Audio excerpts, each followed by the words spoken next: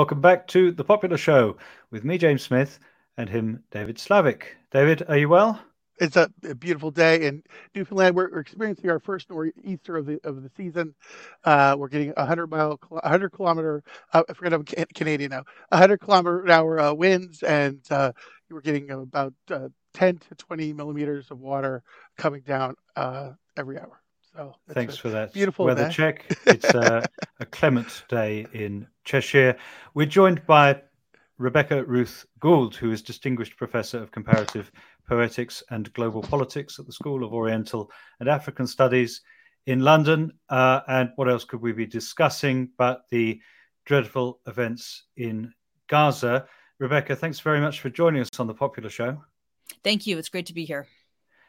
Rebecca is the author of a new book, which is called Erasing Palestine, a title which is maybe yet more fitting than it was when you submitted it to the publisher, as we're currently witnessing the destruction of all of the key infrastructure in Gaza, as well as demands that Gazans leave their homes, apparently being displaced into Egypt or God knows where. It's a book that describes your own brief time working in Israel whilst living on the other side of the country in Palestine, in the West Bank. It then describes your experience in UK academia and your run-in with the anti-Semitism lobby that we've covered a fair bit on the show and had the odd brush with ourselves. And it also presents a theory or an argument for improving our language on how we talk about questions of anti-Semitism and how we talk about Israel and Palestine. It's very difficult to disentangle those two things, as many of our comrades and interlocutors have been finding over the past week. So have I sort of described the book fairly, Rebecca? Yeah. Anything you want to add to that? I think that sounds about right. I mean, I guess I also try to think about how free speech can be helpful in the struggle, because I think there's potential there in terms of caring for the struggle for Palestinian liberation, especially outside Palestine. It has to take place in the domain of free speech. So I also dwell on that, try to claim it back from its sort of right-wing appropriation. Well, I think that's extremely important as well, and I think David and I both can have things to say about that over the course of the episode. Well, look, as we go along, we'll be sort of applying insights from your book and also applying the instructive things about your own experience with various institutions over the last decade or so. But maybe we could start with your own time spent, as I say, living in Palestine and working in Israel. Maybe you could sort of tell us this story. But what I think a lot of listeners will be interested in is, I mean, we're going back a decade or more here, but the term that the UN uses about Israel is apartheid. And that is also a term that, especially in British universities at the moment, there's a lot of pressure to stop us using that term to describe Israel. You of course, were there. And I mean, quite apart from the violence that we're seeing right now, you also describe in the book what might be thought of as the sort of the humdrum and boring and annoying side of living under a system that affords different civil rights to different groups. Yes, that's definitely a very important experience. I mean, certainly, in the context of Palestinians living in the West Bank, working in Jerusalem, which is really, or working elsewhere in Israel, which is where the only really well-paying jobs are. That's everyday experience is characterized by an apartheid system, and it doesn't take on these kind of dramatic genocidal dimensions that are happening right now in Gaza, but it's the context for understanding this conflict over the course of many decades. And I think it has. So I was there in 2011, from 2011 to 2012, and I commuted through checkpoint 300, which is right at the border of Bethlehem and Jerusalem. And these are very places that are just like next door neighbors to each other. But getting from one side to the other takes several hours, and it's obviously gotten much even worse since I've left. But it's an arduous journey. In some cases, a dangerous journey because the soldiers who are manning the checkpoints are very well armed, and yeah, it's also a journey where you witness face to face this kind of apartheid system. There are separate lines. Of course, I was, as a white American, I had a certain level of protection that Palestinians didn't, but we were next to, there are separate lines for foreigners and Palestinians. The bus system is another very interesting instance of how apartheid works.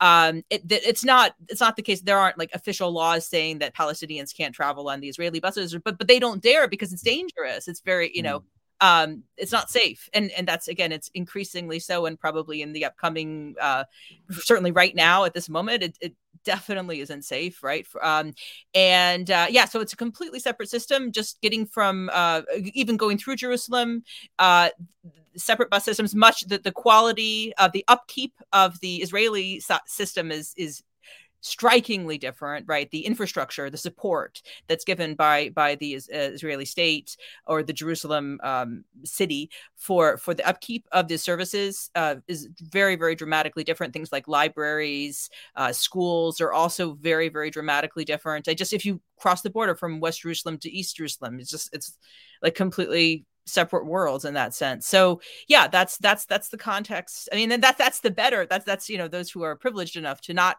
live in Gaza, to have some mild freedom of movement, they can see this kind of drastic inequality, and the way roads are built, from Israel, Jerusalem, Tel Aviv, to the settlements that are not open to Palestinians. And, of course, the laws don't say, well, Palestinians can't enter, but you have to have a certain kind of ID. You have to have, and so that's how the apartheid system works, like through IDs, verifications, checkpoints. It doesn't, in a sense, I think it's been possible to kind of deny for a while, it was possible to say it wasn't quite the same as apartheid because it wasn't so explicitly racialized. But now I think we're at a moment where Human Rights Watch, Amnesty International, have fully acknowledged it's a consensus in the human rights community that this is an apartheid system. Yeah. And you went to Israel.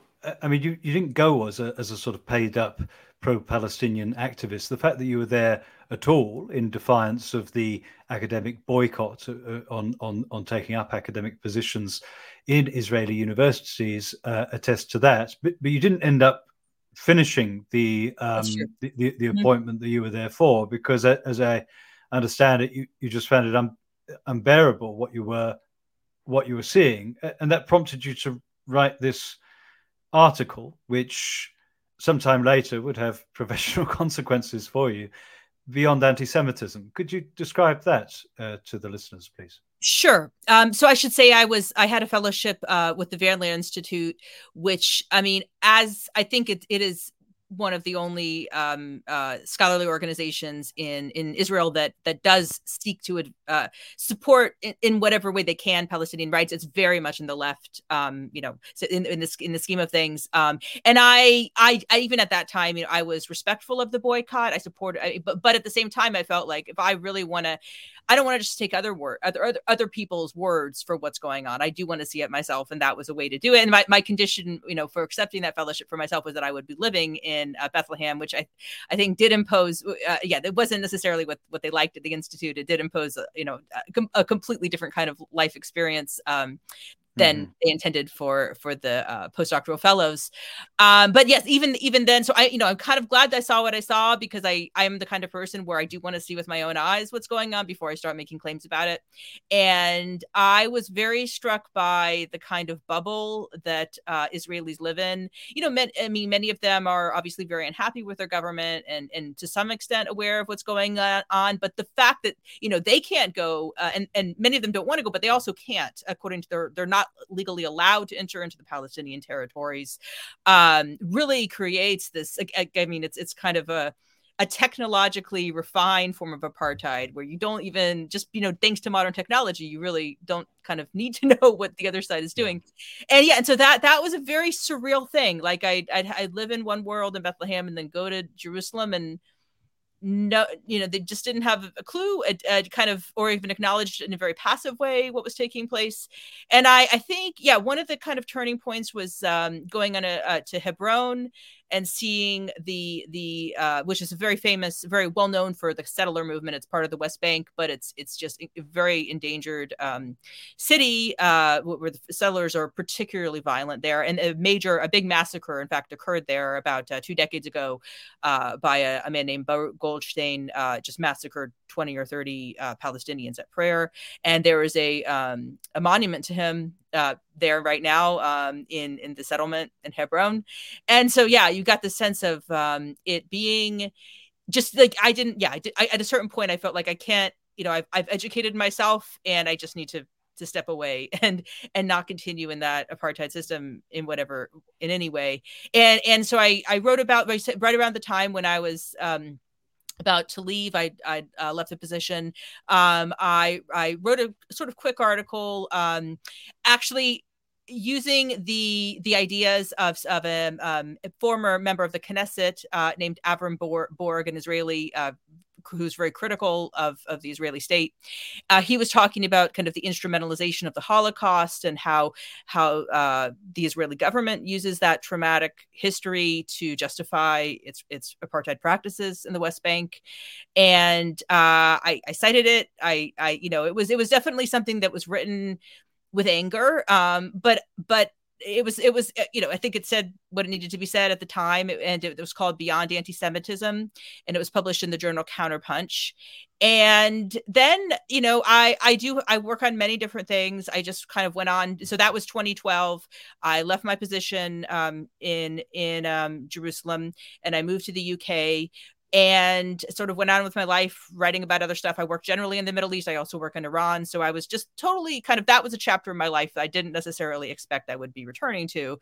But then I was kind of compelled to return to it in 2017. And I think the reasons that brought me to that are very significant, for everyone in the UK, and particularly for academics, because the UK government under Theresa May in December 2016, was the first government in the world to adopt what is called the IHRA definition of anti-Semitism, also called the IRA definition. And this is a definition that, unlike other approaches to understanding anti-Semitism, really focuses and conflates the criticism of Israel with anti-Semitism. And it's been around for a while, actually. It's been around for about 2 decades, but its kind of adoption by the UK and now by many, many countries, maybe around 100 countries in the world, has brought about a kind of sea change in how anti-Semitism is understood, particularly at the bureaucratic level. So by universities, by public bodies, in the context of, say, racial anti-discrimination, bureaucratic context, it provides a kind of leverage for people who are trying to advance or trying to silence criticism of Israel. So it has 11 examples of what anti-Semitism is, and 7 of those are about Israel. And there's a lot. Obviously that's a big part of my book, is talking about the history of that definition, other ways of understanding anti-Semitism, and what's wrong with this definition. It's a very valuable. I didn't get to the question that you asked, though. Should I continue that story? Well, let me just jump in on the IHRA. Listeners have heard Anthony Lerman on this show give his sort of inside account of how Jewish community organizations were sort of pressed into supporting this, and how instrumental Israel itself was in promoting this idea that the most important kind of anti-Semitism to look out for and be worried about, and for states to be policing, is not people personally disliking Jews or trying to do things to Jews, but people criticizing Israel. And you present a very valuable critique of your own of that definition in the text.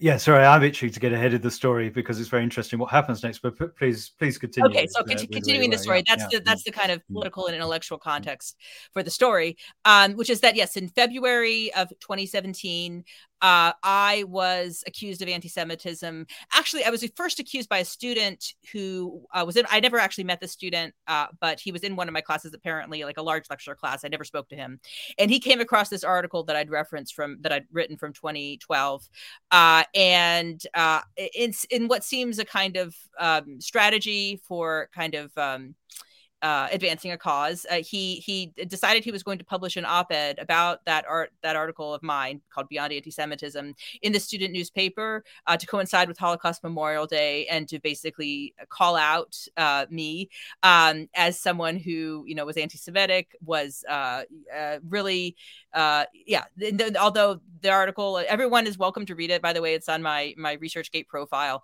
but you know, he saw it as anti-Semitic, and so there was an op-ed published, but the student ultimately, as far as I understand, and of course I wasn't fully a part of all the backdoor negotiations at my university, I believe that the student didn't like advance a formal complaint against me.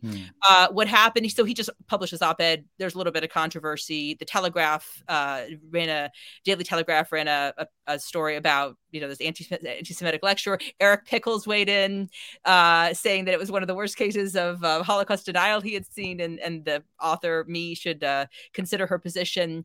But at that point, it was just like a little bit of outrage on the right wing, basically. But then the moment when it kind of became something that I had to get a lawyer for was when the organization called the Campaign Against Anti-Semitism did make a formal complaint to the university, and the university then, you know, according to the laws of this country, did have to act in some way. And so they convened a panel, the identity of which was never made known to me, to kind of assess whether the article was anti-Semitic or not.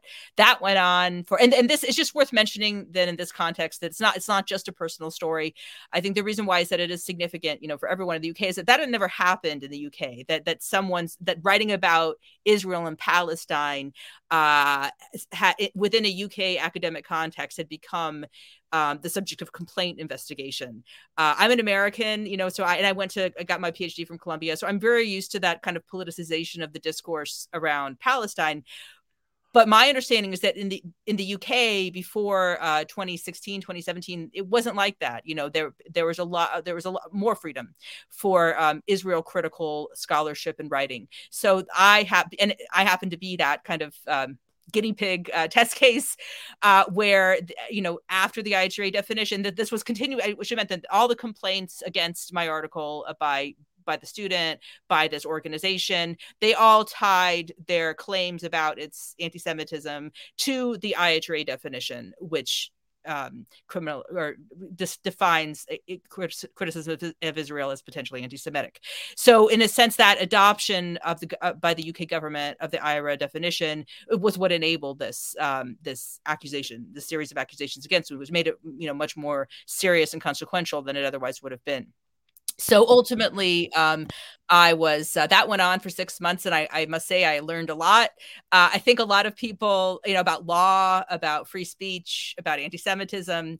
A lot of the people I was speaking to, so this is sort of early days, as I think it's really important to emphasize this. You know, we've, I think, seen a sea change in terms of what can be said about Israel and Palestine, but at the point when this was happening in 2017, I think a lot of people kind of didn't expect the complaint to go anywhere. And ultimately, you know, I was vindicated, if that's the right word, but it was just a very arduous legal process. And I wasn't the only person at the time. It's important to mention, I have a Palestinian colleague, Malika Shvaik, who's actually from Gaza. She's now in the UK. She also, at University of Exeter, she came under attack within this a week by the same organization. Some of her tweets were criticized.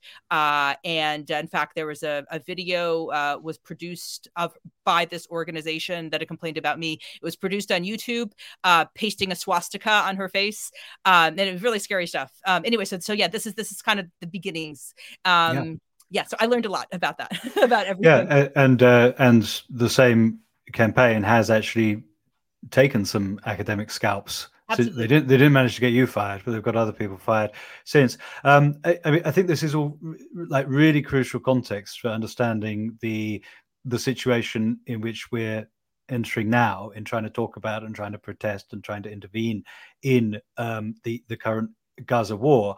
But just to get a little bit more detail on your situation, I find it very striking that really illustrates how quickly things have changed and how quickly freedom of speech has been clamped down on this issue. So the fashion of academics in the UK being complained about and eventually now fired over this issue has, as you describe, escalated very quickly. But if we think about it, so in 2012 you published that Counterpunch piece, and it passes really without comment. I mean, you conclude the piece by saying, well, I mean, but this is a thread of the arguments that the Holocaust is sort of held over Jews' heads as this threat. It could happen again, and this is why you have to defend Israel. When, as you conclude the piece, in fact, there are comparisons to be made between what went on in the Holocaust and what goes on with the Palestinians. That, of course, is one of the things that you're technically not allowed to say, according to the IHRA definition of anti-Semitism now. I mean, I know you say in the book that you wouldn't put it that way today, but the important thing is, in 2012, no one really batted an eyelid. Some people didn't like such comparisons, other people didn't mind them, but the point is no one thought that this was a fireable offense, or, as Eric Pickles put it, an act of Holocaust denial. Indeed, the worst act of Holocaust denial he'd ever seen. We flash forward to 2017, and a student digs it out, and all hell breaks loose. Actually, it's really fascinating to me that the dates here line up with one of the most publicized incidents in the Labour Party anti-Semitism affair, which was Jeremy Corbyn's reply on Facebook to a post about a mural by an artist called Mir One, the famous mural of the bankers kind of playing Monopoly or whatever on the backs of what looked like black people. This mural, which whatever common opinion by now regards as anti-Semitic, in 2012, Corbyn, among other people, kind of in passing on Facebook said, this is, this shouldn't be happening because of freedom of expression and so on. Actually, the Jewish Chronicle at the time, and even Harry's Place, an extremely pro-Zionist and anti-war blog, they all said, maybe it's anti-Semitic, maybe it isn't. Harry's Place said it shouldn't be taken down. Jewish Chronicle said it's got anti-Semitic overtones. We flash forward to 2018, Corbyn's replies dug up, kind of similarly to your article being dug up, and suddenly everyone is saying this is unambiguous, that this is anti-Semitic. I'm not really interested in litigating whether either thing is or isn't anti-Semitic. The point is, in 2012, no one thought it was, or no one thought it was cut and dried. In either case, no one really was bothered. You flash forward to 2017, 2018, and there is this huge amount of attention on it. What do you think had changed in the interim? You don't say too much about Corbyn or any of that in the book, but do you think there's a connection there? Do you think that you were targeted because of this increase in interest in anti-Semitism, because the left and a pro-Palestinian figure were suddenly becoming politically important in Britain?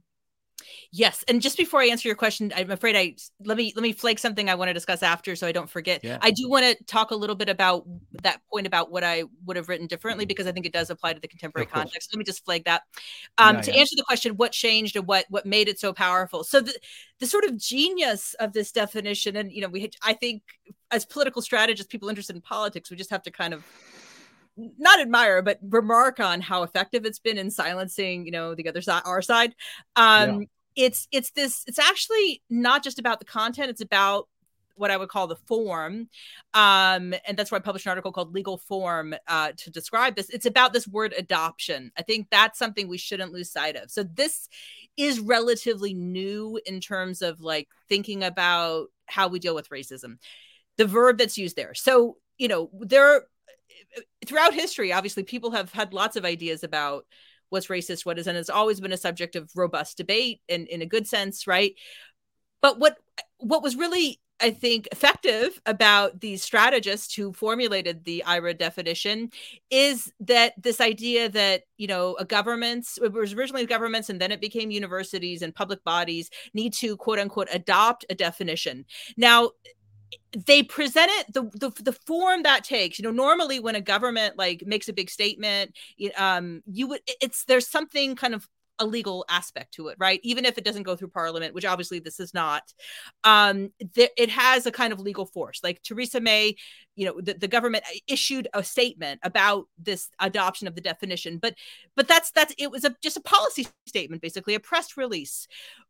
But because there's no kind of context for understanding what it means for a government to adopt a definition, outside of a legal transformation that would be a bill going through Parliament, it kind of has this halo of legal force. In other words, it gets this leverage from this word adopt, that there's some kind of legal consequence, that's what is implied in that.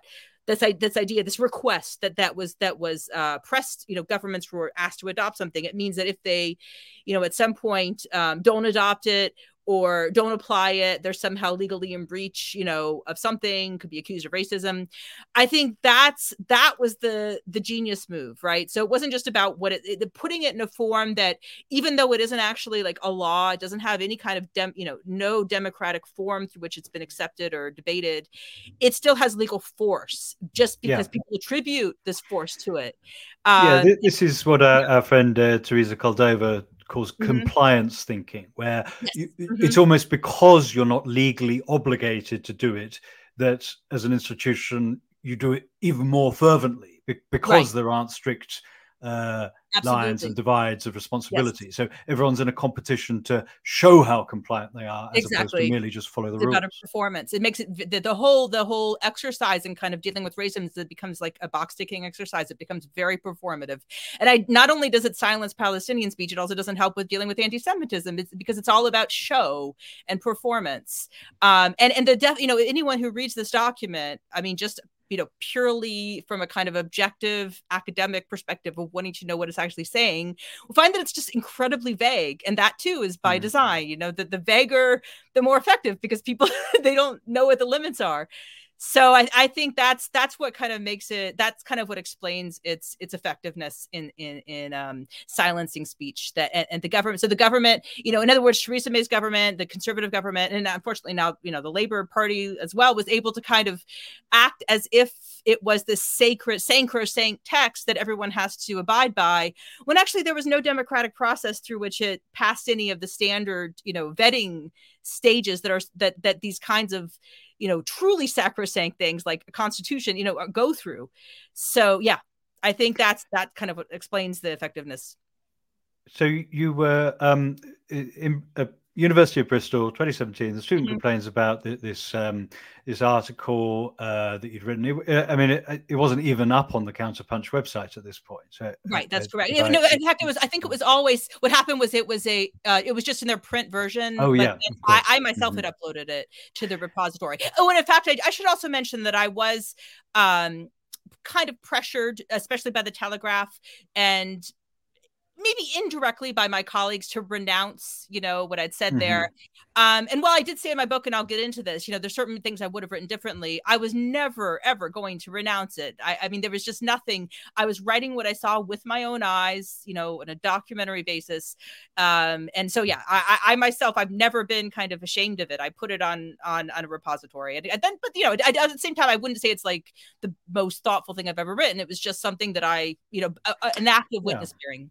Yeah, and it didn't warrant the shitstorm that it created. So a student complains, and then the case is picked up by the Campaign Against Anti-Semitism, which is a charity here in the UK, and our listeners will have encountered them before. They were one of the groups that contributed to the submission to the Equality and Human Rights Commission's investigation into the Labour Party in an episode from about a year ago, which people can scroll back to. We called it The Real Racists. one of the top guys in the campaign against anti-Semitism. We showed the video that he released in December after the 2019 election, gloating about how they had done this organized campaign of searching through everyone's tweets and doing all these kind of keyword searches on social media in order to represent Corbyn supporters as anti-Semitic. So they were a very organized operation when it came to discrediting the Labour Party. They are also the group who produced the recent documentary about Roger Waters, which takes two people that he's worked with over the course of his long career and sits them down and gets them to talk about how anti-Semitic Roger Waters is. And now we encounter them again as the main group who were looking for you to lose your job. Well, I mean, they represent themselves as just a charity, a group of good-hearted anti-racist volunteers. Even some people on the right of the Labour Party have become sick of them. Margaret Hodge, of all people, the person who called Jeremy Corbyn an effing anti-Semite in Parliament, she has complained about them and said that actually that these guys are right wingers and are against the Labour Party as such. She's saying, I thought they were only against my enemies in the Labour Party, but it turns out they're against me as well. What was your sense of who you were dealing with here?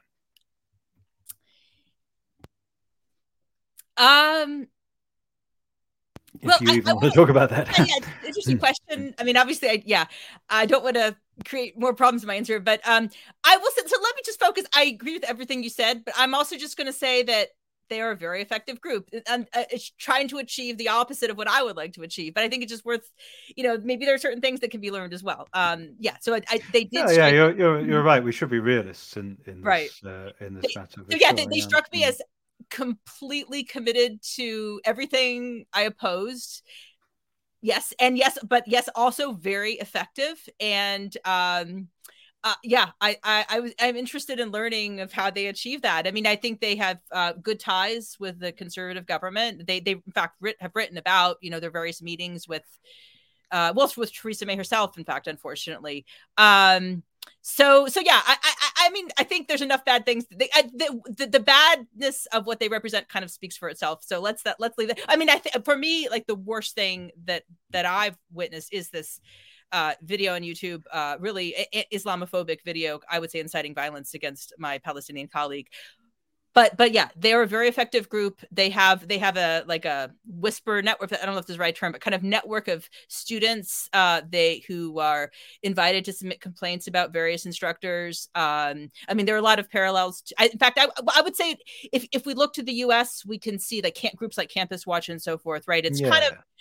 I would hope that they haven't quite reached that stage, but they may eventually. But on the other hand, I mean, maybe, but I would distinguish actually at this point. I mean, if they're listening, they may well be. I think that they have they work with established legal community, which take that for what it's worth. I mean, so they have an effectiveness. Let me just put it that way.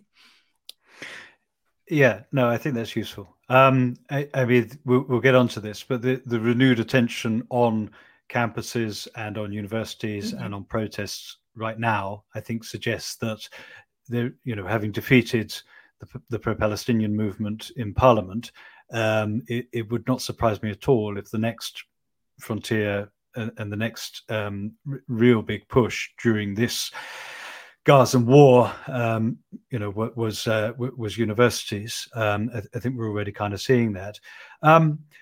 Okay, well, let's get into. Please. I flagged that I said I wanted to kind of talk about. Well, anyway, yeah, the difference or kind of what I've. It's not so much that. Yeah, I stand by what I wrote in that article, but I just want to add a little bit of. Just a different, a little bit perspective that it's not exactly different, but it's kind of going a bit deeper. So I think one thing, at the time when I came under these attacks, I was shocked, just to be accused of anti-Semitism because I'm anti-racist. I'm against anti-Semitism. I mean, I care a lot about the history of racism.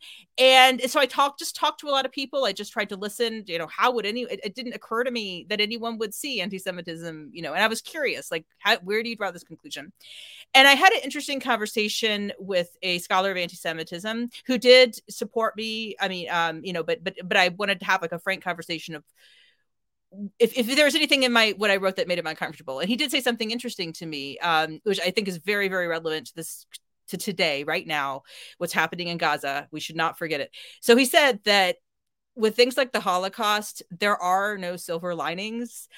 And sometimes, there is a tendency, I think, in this kind of Nazi Israel comparison, which does have, I think any sensible person would see some similarities. But I think the conclusion to draw from those similarities is to bear in mind that there is no silver lining, right? So if there are aspects of the Israeli right that are echoing, the rhetoric of the Nazis, rather than saying that that's ironic or it's surprising, actually, it's exactly how genocide works. It's exactly how trauma works. So I think you know what I mean? And I think we shouldn't, and I shouldn't, I mean, I don't think I consciously did, but maybe some people interpreted me as kind of like holding Jews to a higher standard. And now, I when I see what's happening in Gaza, same thing, right? The consequences of what is happening right now are not going to make the Gazans more noble, more generous, more kind, more pure, just as it didn't happen, with the Holocaust. We should never expect the victims of genocide to be better than history has allowed them to be. And I think that goes, so it applies across. Yeah. I mean, so that's what the silver lining remark means. Yes, like the silver lining would be, on the downside, 6 million Jews were murdered. On the upside, you guys learned about how to treat people. That would be the cruise kind of version. I think there is a tendency to kind of expect, Jews to be better because of that. But why should we? It doesn't happen. At the same time, I mean, there is a taboo on making comparisons between Israel and the Nazis. I mean, interpersonally, and if you're having a political conversation or a debate, it's almost entirely useless because it's going to upset people in the discussion, and the substantive discussion is going to be derailed. I mean, that's my main objection to it. Right. However, the fact that it has been quasi legally codified as something that you're not allowed to say is completely illegitimate as far as I'm concerned. And I would just throw in here Jacqueline Rose's discussion in her book, The Question of Zion, which responds to this idea. How could you? This is so obscene to compare what is happening in Israel to this great crime against the Jewish people. But I mean, on slightly similar grounds to what you just said, Rose says that this is completely psychologically to be expected and plausible. Of course, people, even on an individual basis, emulate the behavior and psychology of their tormentors and their oppressors. I mean, just historically, of course, the existence of Israel is bound up with the Holocaust. It would not have had the amount of consent it had in other more powerful countries if it hadn't been for the Holocaust. The Jewish people wouldn't have been there as refugees in order to provide a population for Israel in 1948 if it hadn't been for the Holocaust. And I mean, there's a whole culture in Israel. There's a whole subculture of Israeli jokes and humor and popular culture and self-representation and sexual politics about the fact that in Israel they're the tough ones who it wouldn't happen to again. In the diaspora, Jews are all like Woody Allen and Larry David, cringing and weak and embarrassed all the time, whereas Israel's the strong place where they couldn't do it to us again. Everything about Israel is wrapped up in this contest and this claiming and this reaction to the Holocaust, from the deepest psychological things to open kind of jokes and self-representation. So the idea that suddenly it becomes unacceptable when it comes to talking about the treatment of a dispossessed population is completely absurd, as as far as I'm concerned. As I say, I mean, you were trying to be provocative when you made the comparison. You were being rhetorical. You expected it to piss people off to some extent. The idea that it would constitute illegal speech, the idea that it would constitute Holocaust denial. I mean, people who say crudely Israelis should have learned from the Holocaust. The one thing they're not doing is denying the Holocaust. It is just a kind of, to me, such a clear-cut example of the way in which we've allowed a blurring between being rude and impolite and unkind and being, doing something illegal. This is a dreadful slippage, an absolutely dreadful one, and a completely anti-intellectual one as well.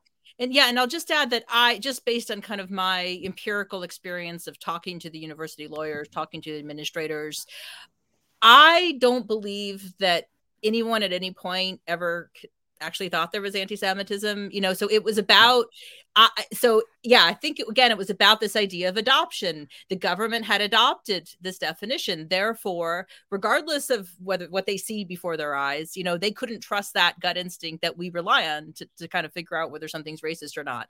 They had to go through this procedure.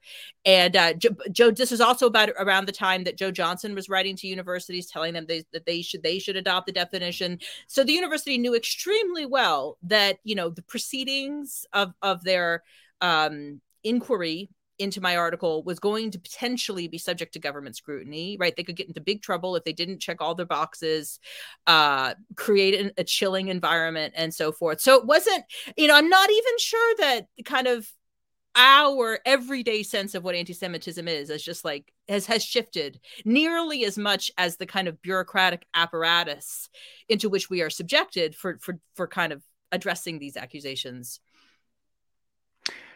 Let's just give a brief survey of where we are now with censorship. That was your situation in 2017.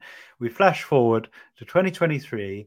An absolutely horrifying incursion by Hamas into this Israeli music festival at the start of last week. Indiscriminate killing of civilians, murder in nearby settlements and kibbutzes, followed by a retaliation by Israel that we are currently observing. A situation that warrants the highest level of political debate, the highest level of democratic scrutiny, and the highest level of freedom of speech. We're watching absolutely unprecedented acts. I'll put it that way. The reaction, however, is an equally unprecedented clamping down on our ability to talk about any of this. In France, there is a systemic ban on pro-Palestinian demonstrations. In Germany, a demonstration by pro-Palestinian Jews in Berlin has been cancelled by police. The German Home Secretary on the news today, a listener writes, said in an interview that she was worried that images of the impending ground invasion of Gaza will make Jews in Germany unsafe because supporters of Hamas in the country will get emotionalized and mobilized. The hint being, don't show Israeli war crimes because these supporters of Hamas in Germany are going to take action in response to that. Saskia Esken, the one of the leaders of the Social Democratic Party, has cancelled a meeting with Bernie Sanders, the most popular Jewish politician in the world, because he had been too equivocal. It's not even like he was being wholeheartedly pro-Palestinian. Quite tepid, actually. Completely tepid, as he always is. Frankfurt Book Fair has withdrawn a prize from Palestinian author Adania Shibli. In the UK, government buildings are lit up with the Israeli flag. The country looks like a Roger Waters live show right now. Suella Braverman, our Home Secretary, has said in a possible trolling remark that even flying a Palestinian flag may be a hate crime. Keir Starmer has banned Labour members from participating in pro-Palestinian demonstrations. The Guardian has sacked its longtime lead cartoonist Steve Bell for a supposedly anti-Semitic representation of Netanyahu. In the US, the State Department has sent an email, this has been leaked, saying that government employees are not to use the phrases de-escalation, ceasefire, end to violence or bloodshed, or restoring calm. Those are direct citations. Despite setting up a US House Judiciary Select Subcommittee on the weaponization of the federal government, populist Republicans like Josh Hawley are calling on the FBI to investigate student protests in support of Palestine. MSNBC has suspended all of its Muslim news anchors. This is just a brief survey of some of the retractions of free speech or even just normal speech on this issue that we're seeing. So it seems that you were a kind of canary in the coal mine, really, as far as official reactions to this kind of speech is concerned. Have I missed any big ones there? Well, there was a cancellation of a play in Germany about by a Palestinian author as well, and I'm sure the list is going to be increasing by the time this show airs. And I think it's important to say in this context that amid all this concern about how Israelis or might feel based on the discussion of Palestinian lives, the first victim of the violence in the United States is a Palestinian boy, 6-year-old boy, right? So I think that speaks for itself. The silencing of Palestinian perspectives does have real fatal consequences in the United States as well as elsewhere. And I think the other thing, it's really, on the one hand, I think when we're sort of glued to the screen, watching the bombing of buildings, these bodies piling up in Gaza, it is, I think, natural to kind of say, well, is this really that important? I mean, this free speech stuff, like, people are dying. But to the contrary, the only means we have of stopping this is, at this point, political protest. Donations will not reach Gaza. I mean, they may over the next few years, but not like at this particular moment. We can't actually stop a genocide by, giving money, by hopes and prayers. Actually, political protest is all we have, unfortunately. So it is actually vital. It is our tool in this struggle. Yeah, I mean, I have to say that what we're seeing is the Ukrainification of Israel, where a geopolitical situation that traditionally liberals have been at least on the fence about. At least you expect even a relatively conservative liberal to say, well, it's complicated. No, instead, for the first time, I think, we're getting this compulsory uncomplication of the issue. Celebrities, posting memes for Israel, etc., like they did for Ukraine. The kind of cancelling of ambiguity, the extinguishing of ambiguity, let alone the possibility of the kind of pro-Palestinian feeling that we would expect or hope to see is really palpable. And I mean, what's the other comparison? The fact that you were getting right from the start with the Ukraine war the message from governments in the West that this was just never going to be a matter of democratic debate and democratic scrutiny, that the governments did not want to hear your opinion on it at all. And what is more, they weren't even pretending that their aim was to end it. This was the other kind of novelty about the Ukraine war, that governments weren't even paying lip service to wanting to end the war.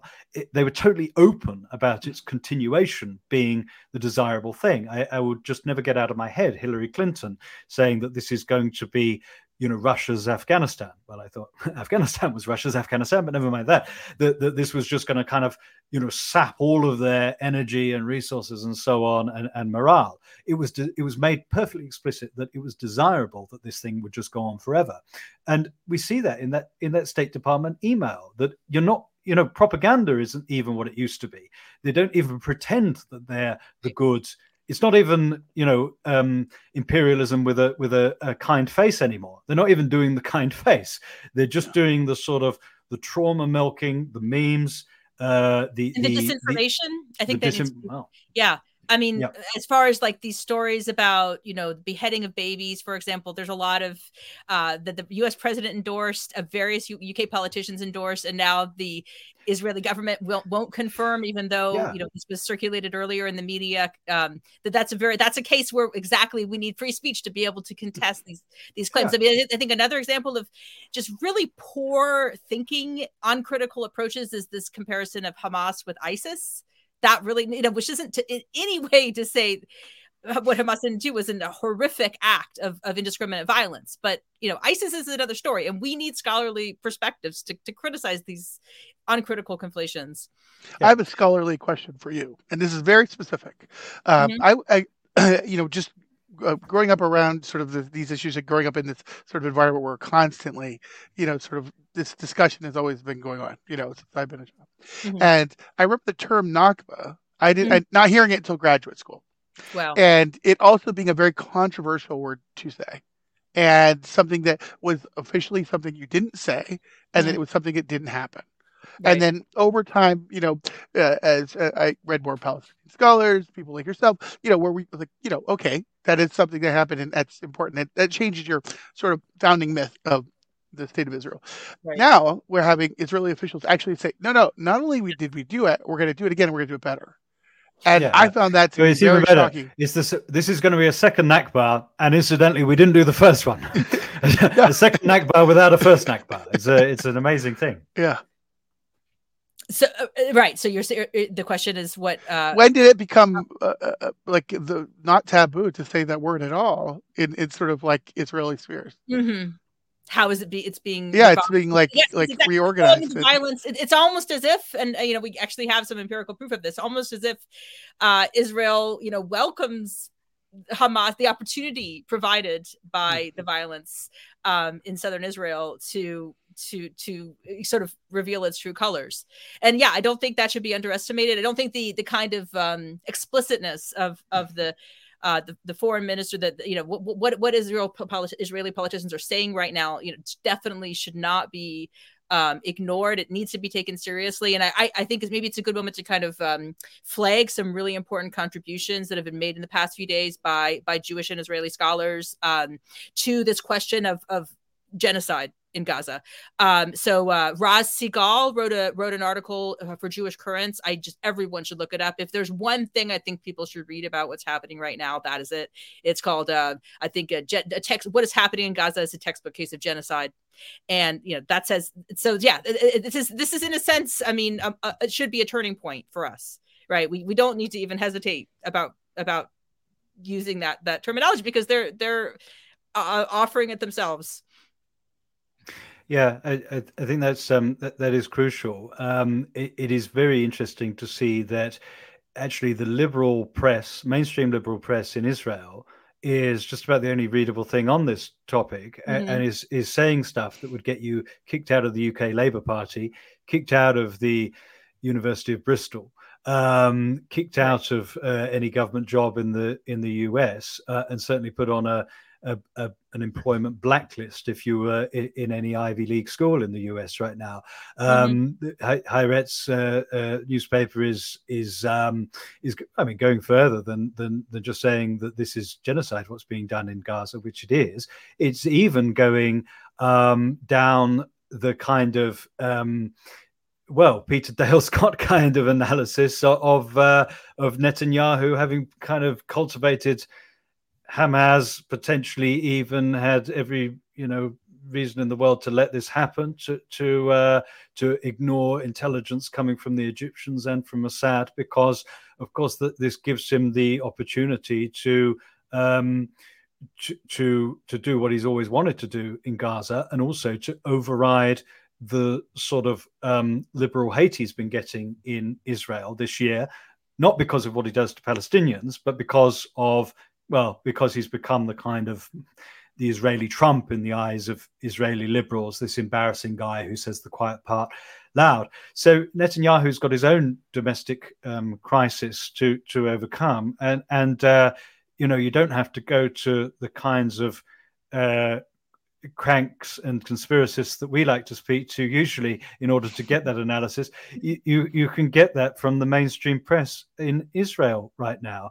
But yeah, like I say, that level of free speech and that level of joining the pretty obvious dots is something that you just can't do in any kind of mainstream media in the West right now, and you can't even get out on the streets in many contexts in order to protest it collectively.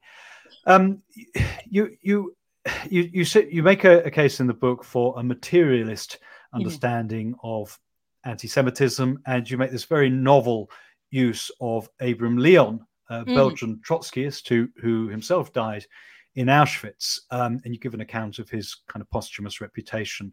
I mean, you represent this in the book as you kind of like doing the due diligence version of what you'd said more spontaneously and provocatively in that counterpunch piece back in 2011. But in some ways, it seems to me the same fundamental points, that like it just seems absolutely amazing that so many of us on the left in the UK have spent the last decade hand-wringing, in a state of kind of mutual recrimination, looking deep in our souls to check whether we are in fact anti-Semitic, checking our language. Even though I never said anything bad about Jews, did I use a trope that could be heard or misconstrued? All of this agonizing about language and micro aggressions, usually when it's a room full of Gentiles talking to each other. There's not even any Jewish people in this conversation where you might have said the slightly wrong thing.